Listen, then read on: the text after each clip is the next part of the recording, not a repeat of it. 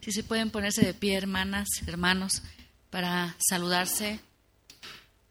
Yo creo que tienen un poquito de frío. Un beso, un saludo. Somos una familia fraternal.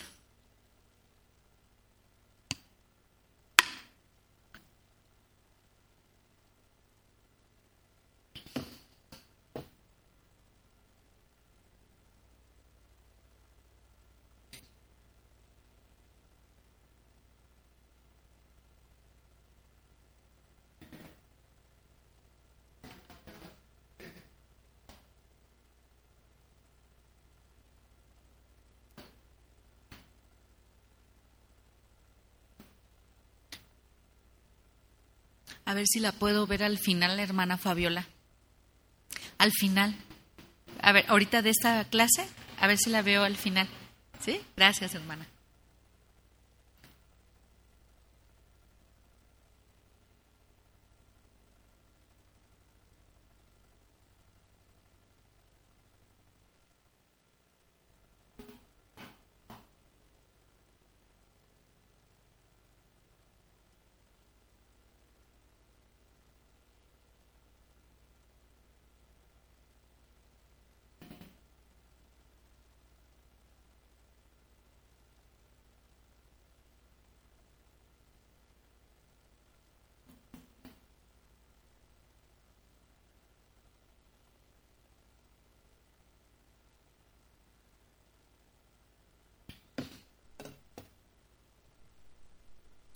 Muy bien.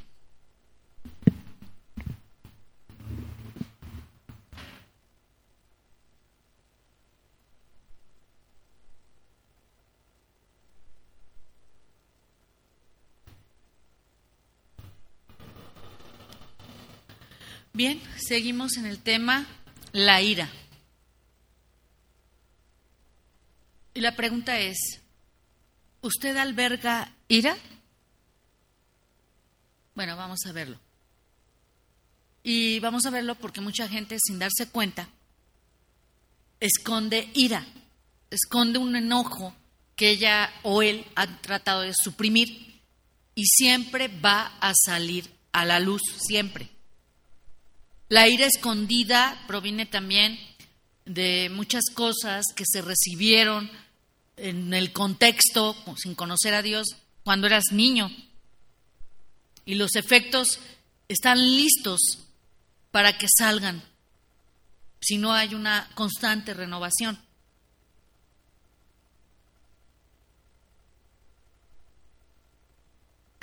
Cuando usted, no sé, para que lo entienda más de esta manera, cuando usted pasa por un lugar y huele algo o hay unas circunstancias y le retornan de repente a una escena que usted vivió, la recuerda y de inmediato le viene.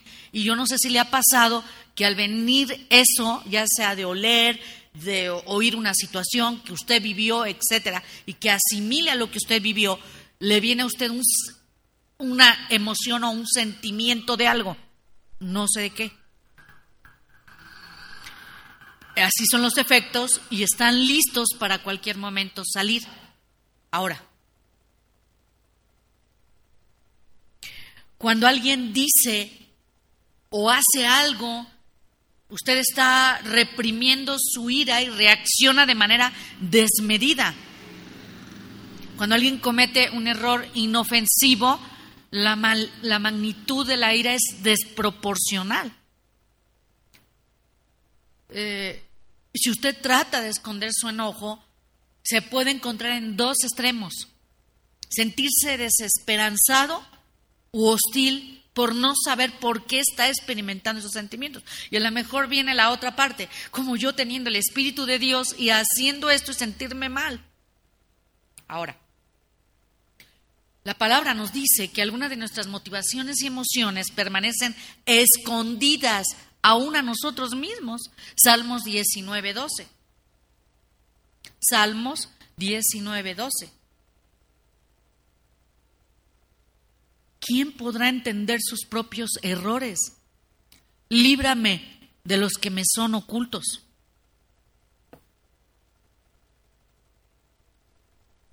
Le voy a dar algo para que usted reflexione si tiene esa ira escondida.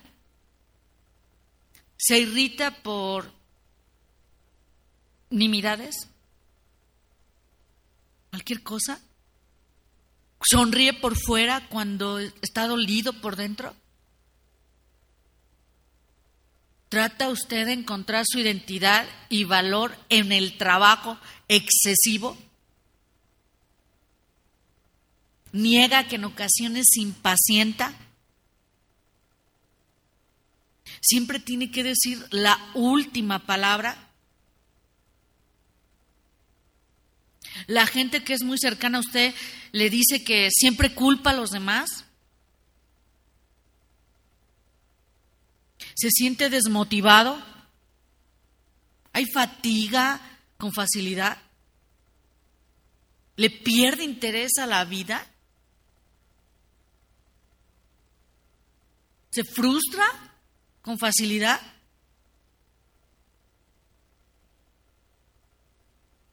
Ahora, la cuestión es reconocer, la cuestión es arrepentirse. Ese es el punto. Y si usted lo reconoce, que hay ira que no está resuelta en su vida, trate de hacer las instrucciones que Dios da a Cristiano. En Colosas nos dice lo siguiente, Colosenses 3:8. Pero ahora dejad también vosotros todas estas cosas: ira, enojo, malicia, blasfemia, palabras deshonestas de nuestra boca.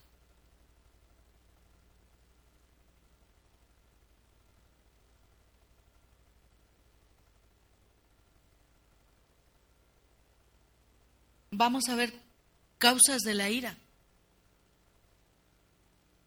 Y lo vimos en Moisés. Imagine tener que dirigir a miles de personas a través de un desierto.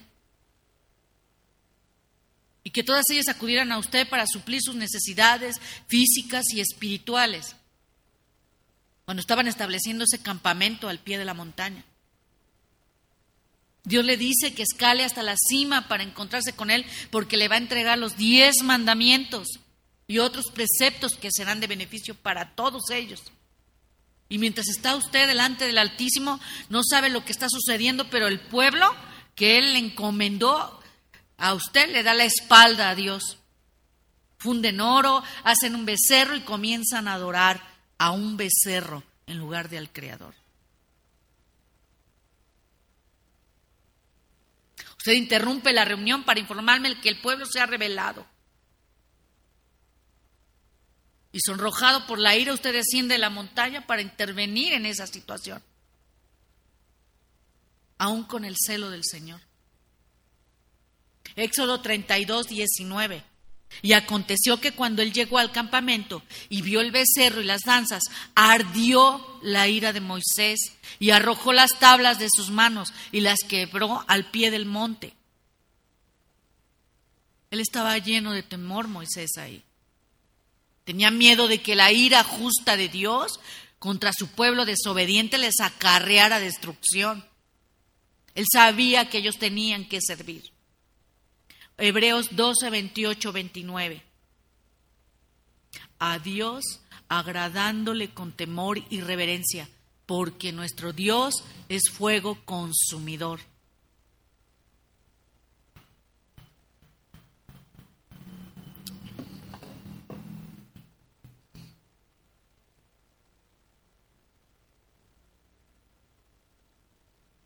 Sí, vamos ahí, perdón. Sí, creo que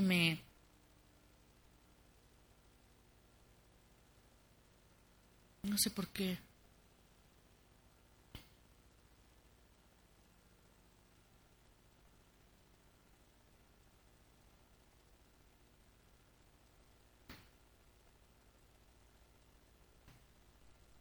No, perdón. No. Bueno, no estuvo mal. Por eso yo traigo otra cosa en la mente.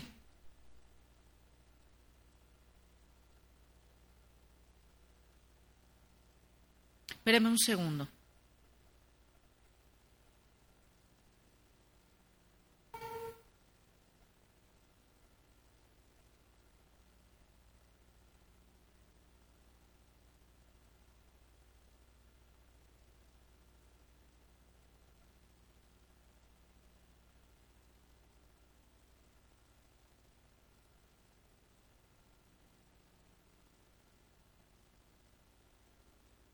Sí, ¿verdad? Lo dije al final.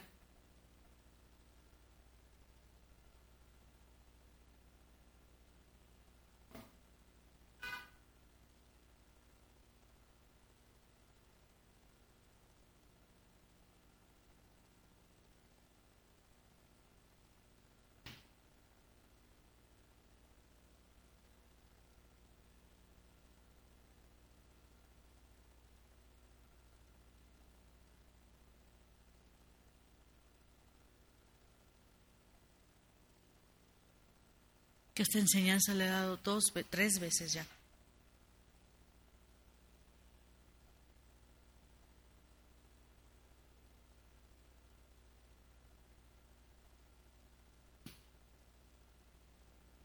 ¿Cuál es la última cita, si son tan amables, hermanos? Hechos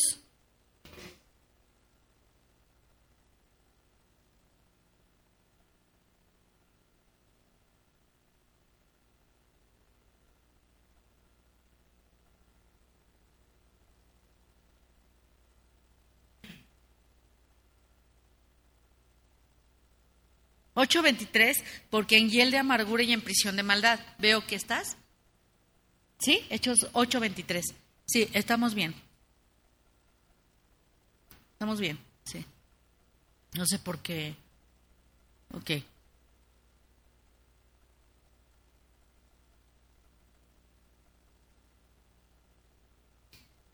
Ahora, vamos a orígenes de la ira.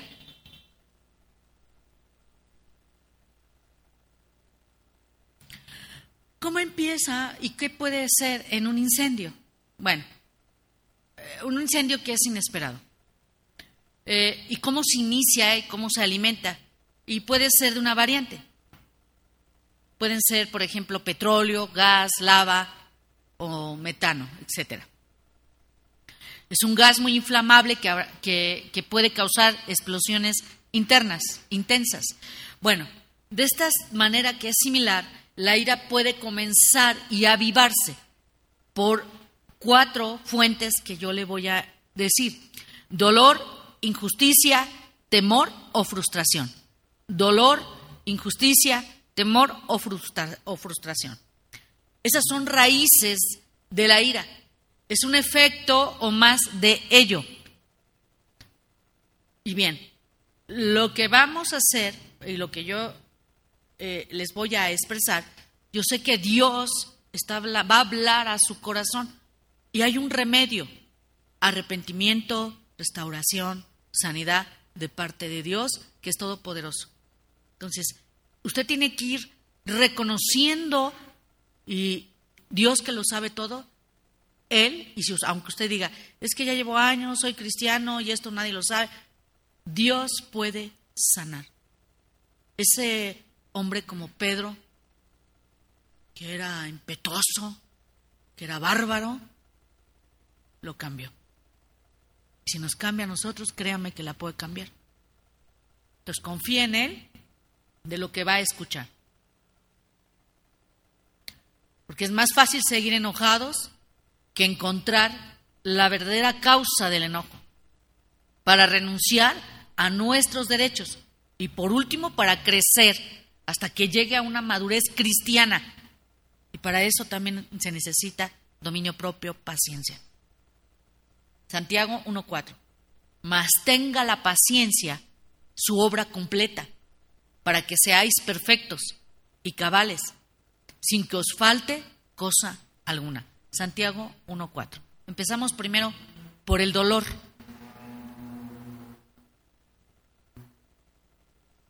Todos, absolutamente todos, tenemos una necesidad muy íntima que nos dio Dios: recibir amor incondicional desde que nacemos. Cuando se nos rechaza, cuando se nos hiere, estallamos en ira. Es más, usted puede ver un grupo de niños y si usted va y abraza a un niño, los demás quieren también, si no se sienten mal. Lo cual esto hace un muro protector que impide el paso a las personas y evita que les lastimen más y se empiezan hacer ese muro. Los 12 hijos de Jacob, el lamentable de los padres, era un hijo preferido de los 12 hijos de Jacob. Y su padre los hirió a los demás y eso ocasionó que ellos rechazaran a su hermano. Los hijos mayores se enojaron, buscaron la manera de vengarse del hermano menor, aunque fuera más, no sé, hablara más con Dios, más inteligente, lo que fuera. Provocaron los padres esto. En los hijos nunca son iguales, todos son distintos. Pero yo creo que padres con mente sana, cristianos, pues los hijos se les ama de manera igual, a todos. Unos tienen una cosa, otros tienen otra, se les ama igual. José era ese hijo preferido. Dice Génesis 37, 3, 4. Génesis 37, 3, 4. Y amaba a Israel, o sea, Jacob, a José, más que a todos sus hijos, porque lo había tenido en su vejez y le hizo una túnica de diversos colores. Y viendo sus hermanos que su padre lo amaba más que a todos sus hermanos, le aborrecían y no podían hablarle pacíficamente. Eso es lo que se provoca con un hijo preferido, con un hijo consentido.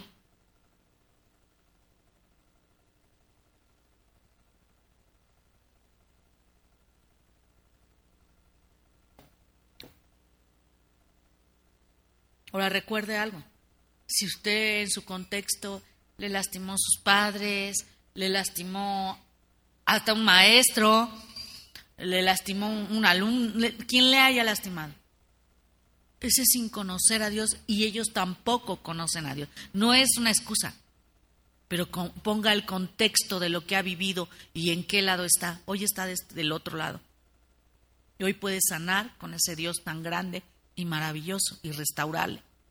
La siguiente es injusticia. Cuando se viola uno de sus derechos. Hay un código moral interno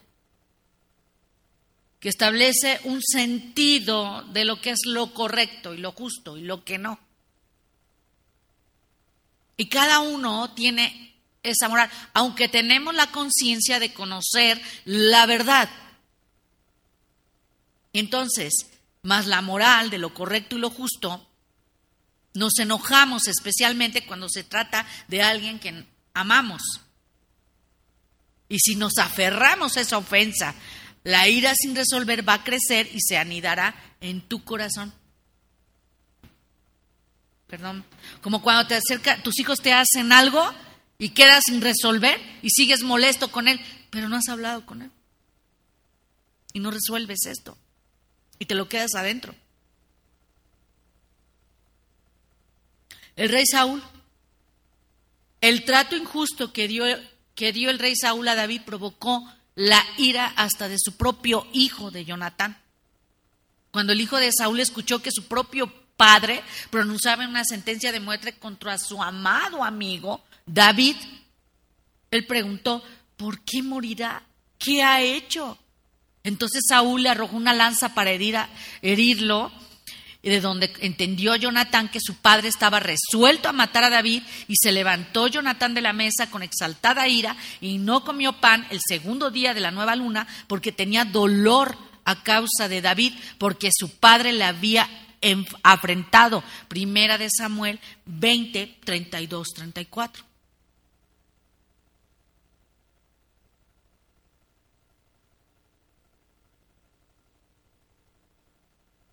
La siguiente, la tercera, temor.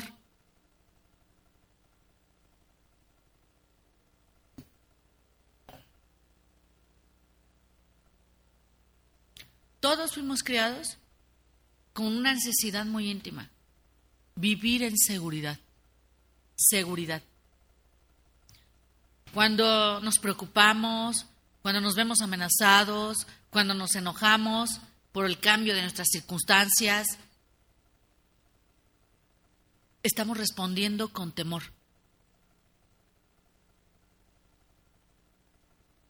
Un corazón que se amedranta Desconfía del plan perfecto de Dios para su vida. Y le voy a poner un ejemplo. Hoy con el cambio de allá acá, hubo gente que se fue hasta por el cambio. Les molesta las circunstancias de lo que Dios hace. Y le voy a decir algo. Y fue una cuadra de enfrente para acá. Y aún en el cambio a muchos empezamos a sentirnos, aunque no digamos quejarnos con Dios, porque no, tampoco algunos no, sí saben que no se quejan con Dios, pero esto, aquello, y no hacen nada, no ayudan, pero sí se quejan. Es más, hasta mi nieta dice que estaba con una, no me acuerdo quién era, y le dice, se cayó, con Laura. Por cierto, la bebé está hermosa, hermosa, y Laura está muy bien. Está en casa con mi hija, pero está muy bien. Les mandan saludos. Están hermosos. Ayer los vi. La niña está preciosa. Bueno, hablando con Laura, Abby se cayó y le dice, Laura, es que tienes que fijarte ahora cómo está el camino, por dónde puedes jugar, por dónde no. Es que yo no me quería venir a esta congregación, Yo no quería. O sea, pobre niña, la forzaron, pero bueno, ella es niña, ella es bebé. ¿Sí? ¿Se fija cómo es un bebé? Se queja, dice que los espacios están muy chiquitos aquí. A veces la veo ahí con el patín y le dice, hermanos, quítense porque los voy a atropellar si no se quitan, Dios mío. Bueno, pero ella es una niña. ¿Pero qué de los adultos? Es para reflexionar. Y eso habla de inmadurez. Saúl se enojó por los éxitos de David. Saúl sabía que David era un hombre que verdaderamente, a pesar de su parecer, pues era un hombre valiente. Se sintió amenazado por esa popularidad que tenía David, sobre todo en el campo de batalla. Temía el temor de ese hombre perder su reino por lo que era. Primera de Samuel 18, 5, 15 y Primera de Samuel 28, 29 del mismo capítulo 18. Primera de Samuel 18, 8 y 12 tomé. Se enojó Saúl en gran manera. A David dieron 10,000 y a mí 1,000, mas Saúl estaba temeroso de David por cuanto Jehová estaba con él y se había apartado de Saúl. O sea, aparte de desobedientes y rebeldes, quieren todo. Y pues con Dios no hay doblez. La cuarta, frustración.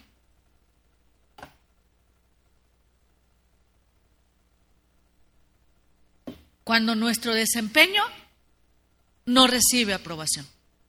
Lo que hagamos. Todos tenemos una parte, todos desde niños, a ser reconocidos. Y cuando nuestros esfuerzos personales no cumplen nuestras expectativas o de los demás, se ve amenazada nuestra necesidad de sentirnos importantes. Cuando Dios dice que eres esclavo, cuando debes humillarte al único Dios vivo y verdadero, cuando debes morir a ti mismo. Y la frustración resulta por fallar al cumplir nuestras expectativas, que es una de las principales razones para sentir enojo.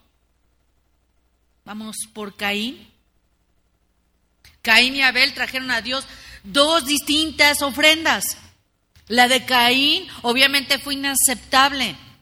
Él decidió ofrecer lo que quiso sin importar lo que Dios hubiera indicado que era correcto y aceptable. Cuando sus esfuerzos personales fueron rechazados, se frustró tanto que se llenó de ira, lo que provocó que asesinara a su propio hermano. Génesis 4, 3, 5 y 8. Y aconteció, andando en el camino, que Caín trajo del fruto de la tierra una ofrenda a Jehová Y Abel trajo también de los primogénitos de sus ovejas, de lo más gordo de ellas.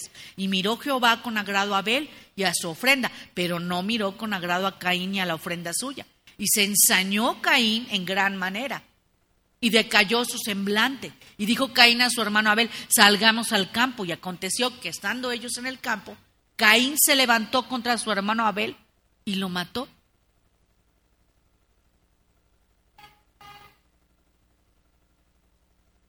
¿Qué espera Dios, siendo un hijo de Dios, en cuanto a la ira inapropiada?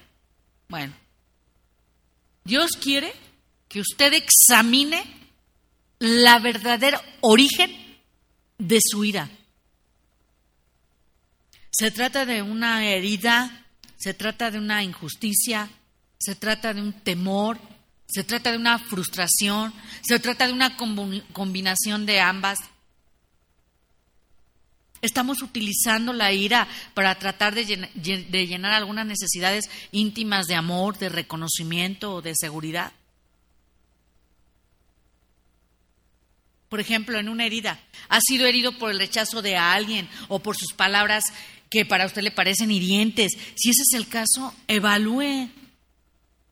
¿Está usando la ira para intimidar o coaccionar a alguien para retenerlo en la relación con usted? Por ejemplo, en una injusticia. Ha sufrido una injusticia real o percibida, y aun cuando fuera una injusticia real, ¿se la ha dejado a Dios? Si así fuera, evalúe. ¿Está usando palabras llenas de ira, condenatorias, para provocar que se sienta culpable y obligado con usted de alguna manera a alguien?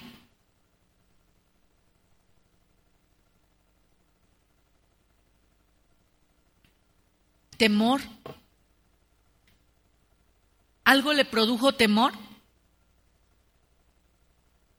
¿Está utilizando la ira para dominar y controlar a alguien para salirse con la suya?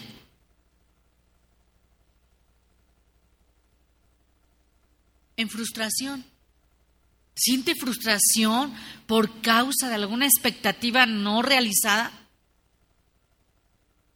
Utilizando amenazas airadas, palabras que son vergonzosas para manipular a alguien para que cumpla sus demandas.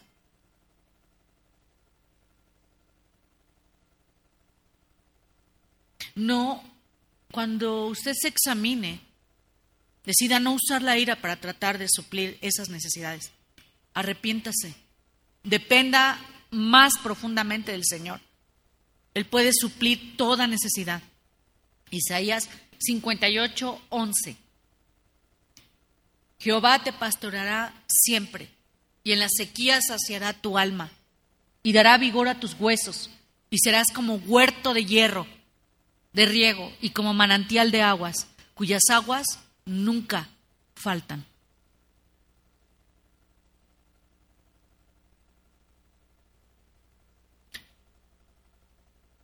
¿Qué puede provocar un cambio abrupto en la intensidad de una ira? Bueno, una manera de expresar la ira de una persona puede cambiar ligeramente en el transcurso del tiempo, pero nunca cambia abruptamente.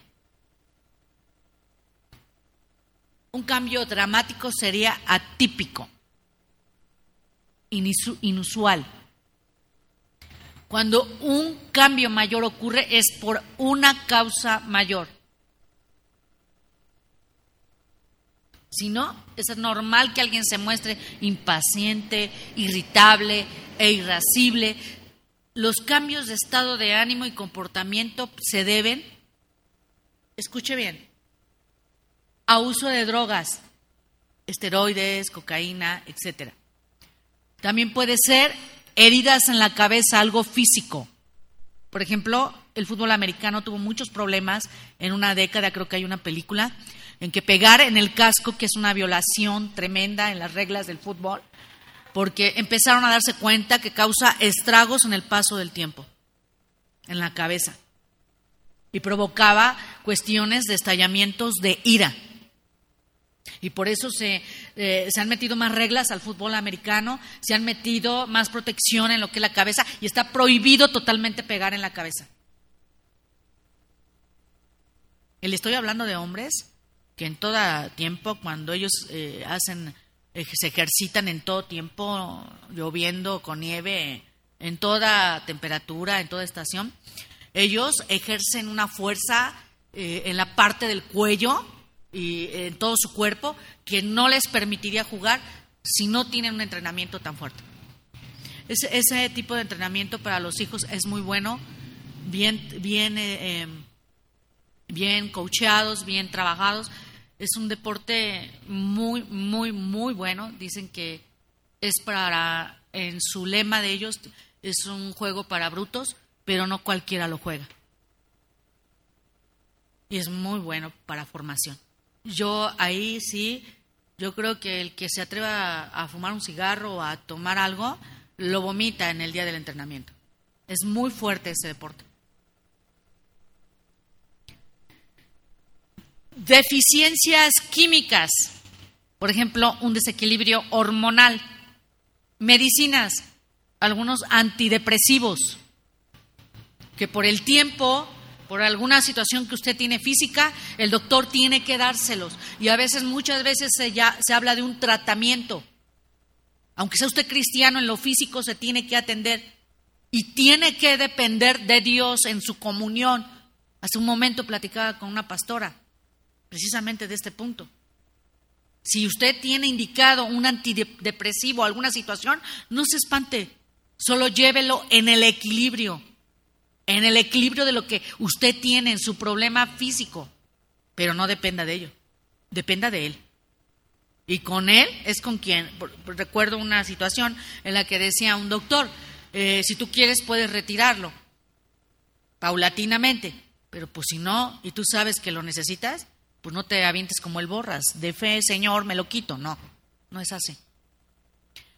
Algunas enfermedades como un tumor cerebral, como un cáncer cerebral, un trauma físico o emocional, o estrés, desorden de estrés postraumático. Por ejemplo, en las embarazadas, a veces se vienen esos trastornos. Los cambios repentinos de comportamiento son un llamado urgente a un examen que sea minucioso. ¿Cuál es la causa física? Especialmente cuando se da en el cerebro.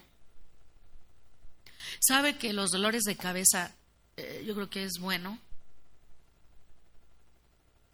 Se me vino con lo del fútbol americano. En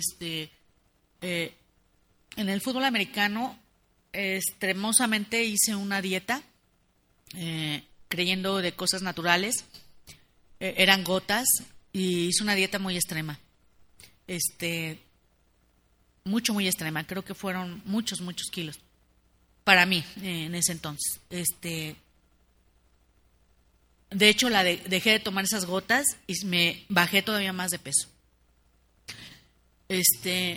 Entonces me empezaron a dar unos calambres en la parte de la nuca hacia arriba de la cabeza, pero calambres de dolor. Y hablando con un doctor ahí, recuerdo, me dijo, no, pues unas tomografías, no, necesita verte un doctor porque peligrosísimo eso que me estás hablando. Digo, pero son calambres en la cabeza. Mi esposo tiene un hermano en sangre que es doctor, es muy bueno, muy bueno. Las veces que lo consultaba no tenía que tocarte, solo te pedía los síntomas. Y era muy acertado, muy acertado. Y no le gustaba su profesión. Y recuerdo que le dije, tengo muchos calambres. ¿Hiciste dieta? Sí. Ok, inyéctate unas bedoyectas. Está bien. Nunca me explicó por qué ni nada.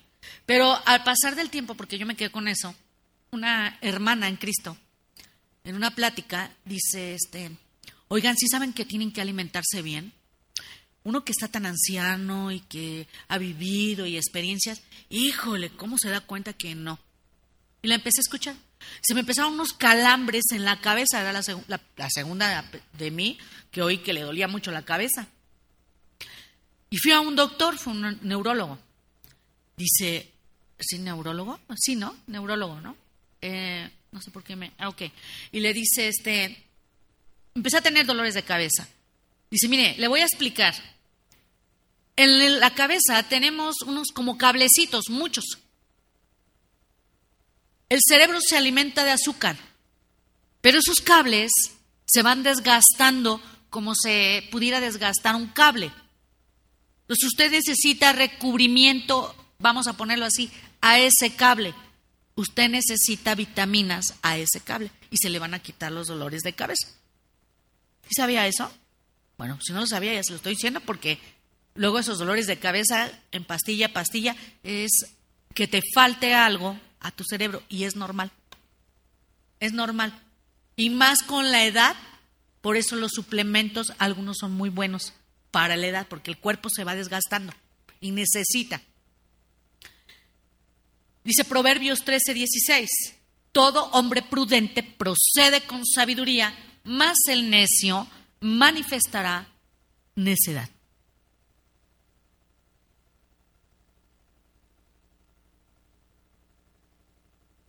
Proverbios 13:16. ¿De qué manera nos puede provocar ira? Nuestras propias expectativas, las nuestras.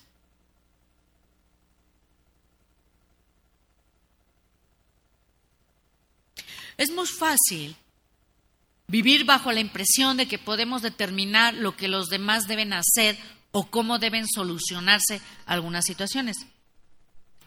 Mi destino debería ser así, por lo tanto, la gente debería de hacer aquello. Y muchas veces oramos y esperamos que Dios haga todo lo que le pedimos.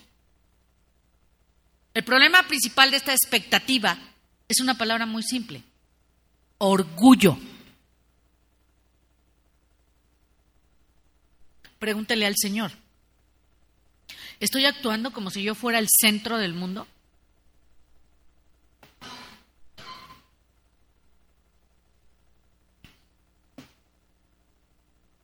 Santiago 4:1-3, Santiago 4:6. ¿De dónde vienen las guerras y los pleitos entre vosotros? ¿No es de vuestras pasiones, las cuales combaten en vuestros miembros? ¿Codiciáis y no tenéis? ¿Matáis y ardéis de envidia y no podéis alcanzar? ¿Combatís y lucháis, pero no tenéis lo que deseáis porque no pedís? ¿Pedís y no recibís porque pedís mal para gastar en vuestros deleites? Dios resiste a los soberbios y da gracia a los humildes.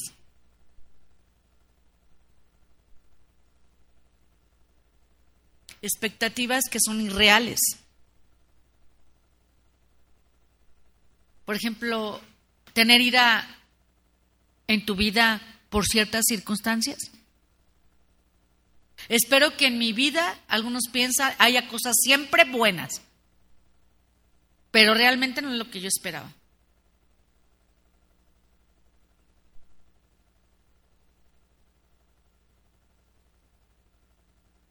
Quieren vivir en Mentilandia.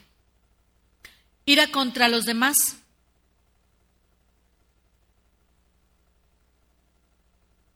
Siempre pensé que estabas disponible para mí, para apoyarme, para amarme, para consolarme. Pero ahora pues veo que me encuentro solo. No es como yo quería.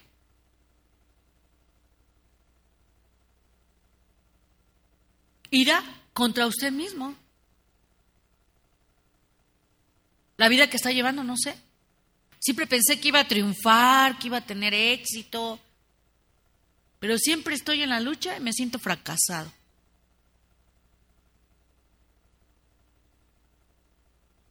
Cuando más esperemos que la gente haga lo que nosotros queremos o esperamos, más enojados vamos a estar cuando nos fallen.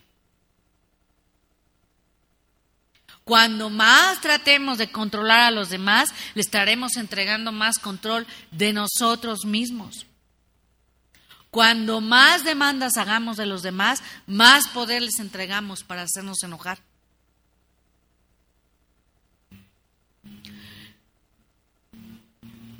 ¿Qué es lo que usted puede hacer? Humillarse, someter el control al soberano Dios sobre su vida y la de los demás. Depositar su destino en sus manos. Ahí es donde debe estar, siempre. La palabra nos dice que debemos dejar nuestras expectativas delante del Señor Permitir que Él determine lo que nosotros debemos recibir, no lo que queremos. Alma mía, en Dios solamente reposa, porque de Él es mi esperanza. Salmo 62:5. ¿Ha sufrido usted una pérdida?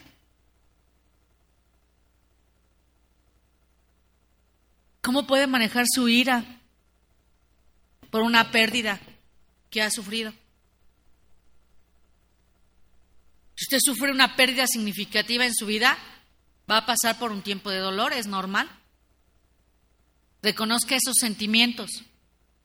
Es dolor o sensación de injusticia o de temor o de frustración, lo que venimos hablando. Porque todo eso lo sabe Dios.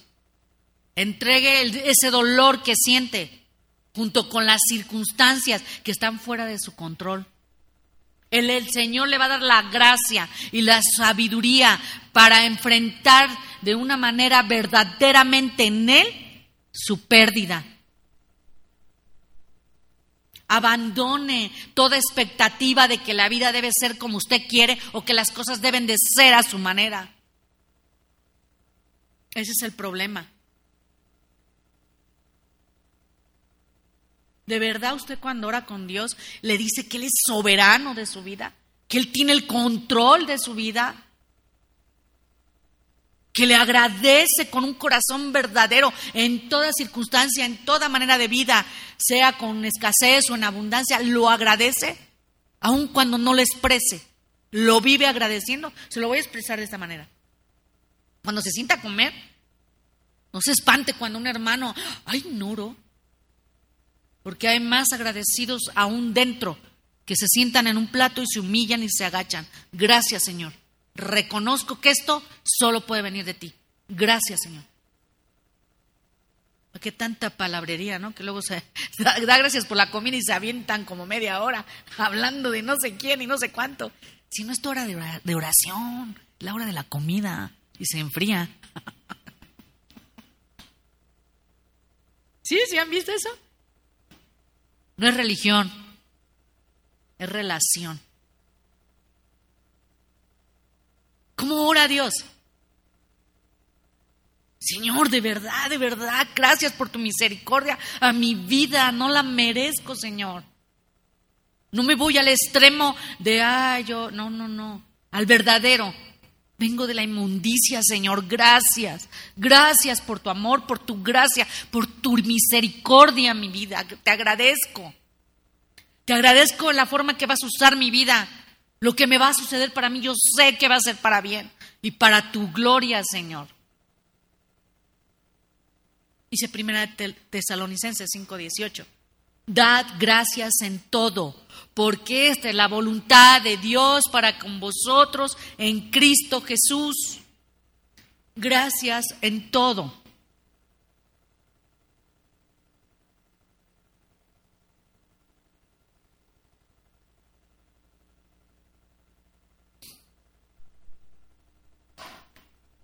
Vamos a una raíz de un problema. Cuando vemos que alguien ha violado un derecho real o percibido, escuche bien, real o percibido, si yo puedo percibir, ¿cuál es su derecho legítimo? ¿Alguien me podría decir la felicidad? Algunos me podrían decir la libertad de vivir como yo quiero. Eso no es lo que tenía nuestro Señor Jesucristo en mente. Él, siendo Dios, sometió sus derechos al Padre Celestial.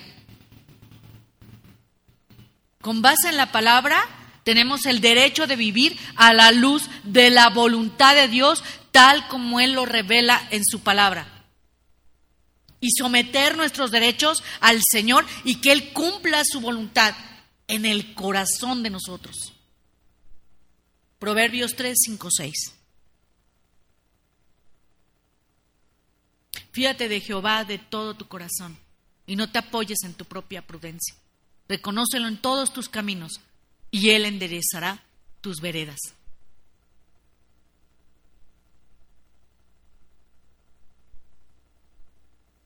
una creencia falsa, palabras más, palabras menos, filosofías más, filosofías menos, de toda parte del mundo. Basado en lo que creo que es lo correcto, tengo el derecho a seguir enojado todo el tiempo que quiera por las decepciones de mi vida. Tengo derecho a expresar mi enojo en la forma que a mí más me plazca. Es una creencia totalmente falsa. El que es cristiano, el que es hijo de Dios, puesto que Dios es soberano de mi vida, le confío mi vida, someto mis derechos a Él. Las decepciones humanas que sufra son oportunidades que Él usará para hacer que mi fe crezca y para desarrollar un carácter en mí. Y no puedo ser controlado por el enojo, sino usarlo como un aliciente para hacer todo lo que Dios quiere que yo haga. Primera de Pedro 1:6-7. En lo cual vosotros os alegráis, aunque ahora por un poco de tiempo. Si es necesario, tengáis que ser afligidos en diversas pruebas, para que sometida a prueba vuestra fe, mucho más preciosa que el oro, el cual aunque perecedero se prueba con fuego, sea hallada en alabanza, gloria y honra cuando sea manifestado Jesucristo. Ahora vamos a esa parte que es con Dios. Tal vez en ese desierto había mucho calor. Eso sí me lo puedo creer. Mucha, seco. Y la frustración de Moisés alcanzó un punto máximo de ebullición. Quejándose, qué pueblo. Pero no le daba excusa. A pesar de sus esfuerzos, ellos siempre se quejaban, cuestionaban, culpaban por todo. Números 20:3-5. Ojalá hubiéramos muerto cuando perecieron nuestros hermanos. ¿Y por qué nos has hecho subir de Egipto para traernos a este mal lugar? Números 20:3-5. Ay, aquí no hay agua. Dios les había provisto de agua con anterioridad cuando le dijo a Moisés que golpeara con una roca, en una roca con una vara. Cuando Moisés obedeció, salió de la roca una fuente de agua para dar de beber a todo el pueblo de Israel. Lo vemos en Éxodo 17, del 1-6. Y en esta nueva situación Dios quería llevar a cabo un milagro similar.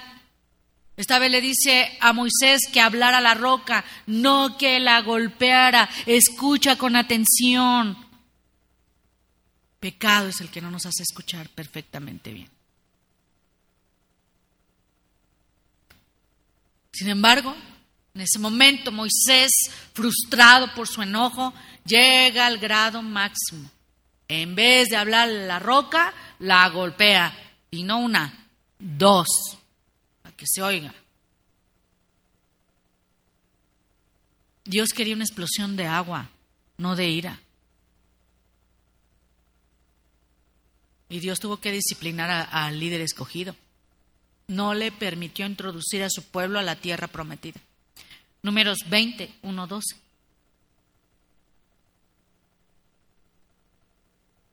¿Se justifica que a veces se parece a Moisés?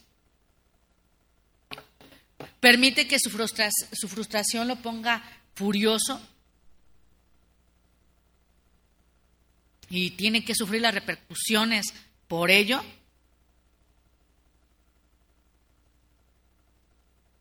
¿Qué debe hacer usted cuando se enoja, cuando está lleno de dolor, de un sentido de injusticia, de temor, de frustración? Porque aún a veces los padres decimos, ¡qué injusto! Cuando nos hacen enojar nuestros hijos, uno queriendo lo mejor, uno haciendo lo mejor y de repente nuestros hijos, ¡ay, nuestros hijos! ¡Ay, nuestros hijos!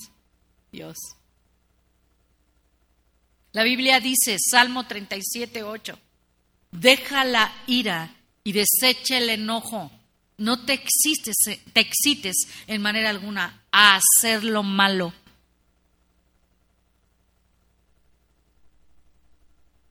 Por cuántos enojos se dicen cosas y se hacen cosas tremendas.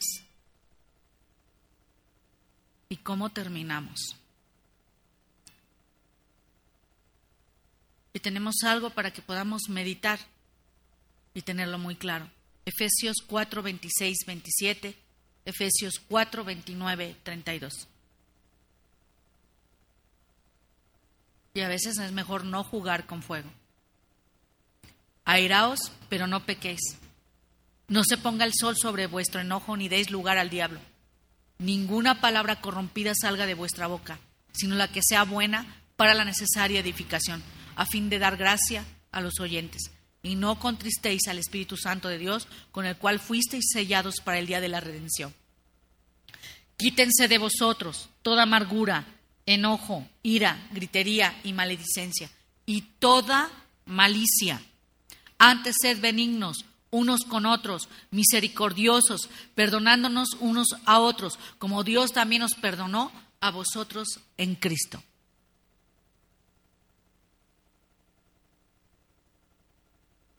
Y sobre esos versículos que le acabo de dar en el capítulo de Efesios 4,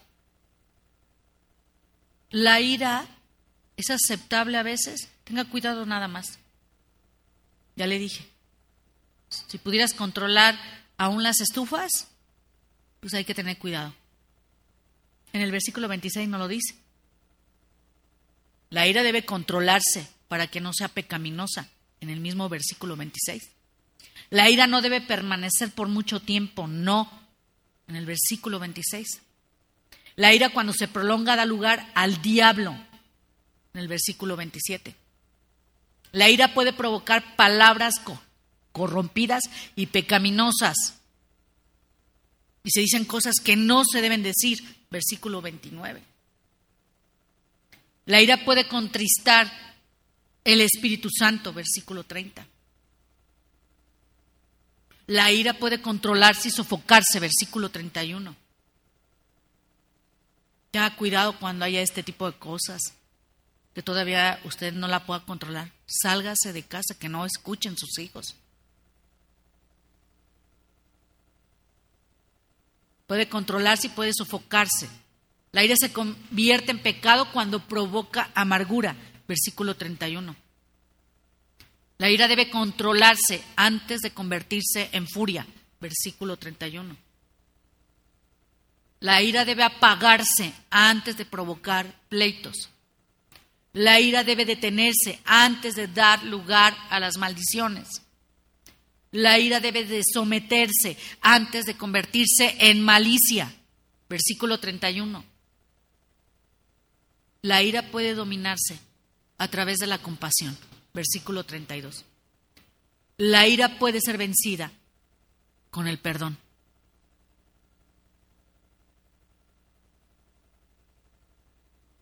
Y a veces son tan pequeñas cosas, pero la carne es tan difícil. Y nos detenemos para ir a acercarnos y decir perdón. Pero un perdón que ya está meditado, que ya está llevado a Dios. ¿Sí me entiendo?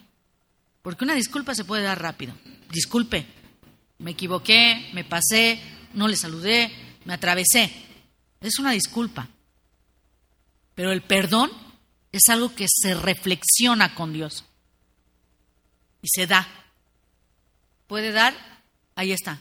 El verdadero perdón, la integridad de dar perdón y de pedir perdón. Nadie va a poder escapar de los problemas, del dolor, de las preocupaciones. Pero nunca culpe a Dios, nunca lo haga, ni por el dolor, ni tampoco por los sufrimientos de su vida. Nunca levante un dedo acusador y pronuncie juicio en contra del Señor por no haber impedido el mal o el sufrimiento. ¿Se acuerda de Job? Bueno, tenía muchas preguntas para el Creador. Dios dejó que lo hicieran con Job. ¿Quién le puede dar consejo a Dios? ¿Quién puede culpar a Dios? Y vamos a apreciar también su amargura y su enojo en la queja. Hoy también hablaré con amargura, porque es más grave mi llaga que mi gemido. ¿Quién me dirá el saber dónde hallar a Dios? Yo iría hasta su silla, expondría mi causa delante de él y llenaría mi boca de argumentos. Y Dios le responde a Job: ¿quién es ese que oscurece el consejo con palabras sin sabiduría? ¿Es sabiduría contender con el Omnipotente?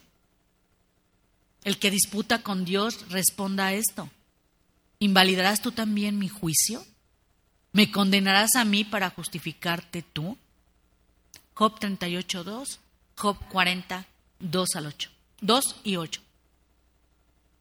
Job 38:2, Job 40:2, Job 40:8. ¿Sí?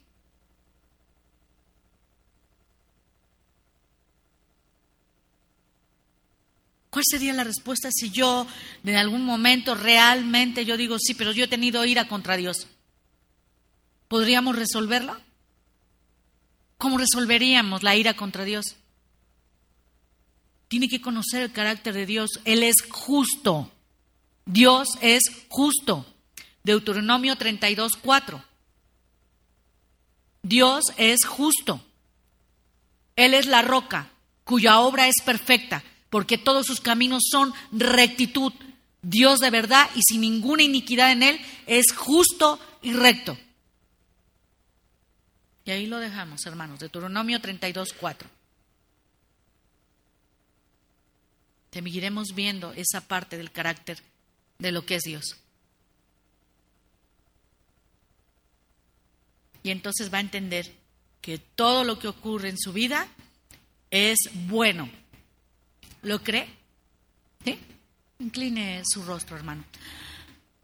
Señor, bendito Dios, bendito Padre, soberano Señor, Jehová de los ejércitos, el único Dios vivo y verdadero, soberano sobre todas las cosas en nuestra vida, quien tiene el control de nuestra vida, que tiene el cuidado, el amor. Gracias, Señor. Gracias porque tú eres grande y maravilloso. ¿Quiénes somos los hombres para que te hayas fijado en nosotros y en ese amor tan grande que nos has dado? Señor, gracias por lo que nos estás dando. Gracias, Señor, porque en nuestro corazón que tú conoces, Padre, tú puedes resolver todo esto y solo tenemos que ir al trono. En esa comunión, Señor, rogarte por lo que nos estás mostrando, para que seas tú propicio a nosotros. Gracias, Señor, por lo que estás haciendo. Gracias por lo que haces en nuestras vidas. Tú eres el Dios sanador, el Dios restaurador, el Dios que transforma todo, Señor. Gracias, Padre. En el nombre de nuestro amado, el único Dios que es vivo y verdadero, Jesucristo, nuestro Señor. Amén. Dios le bendice, hermano.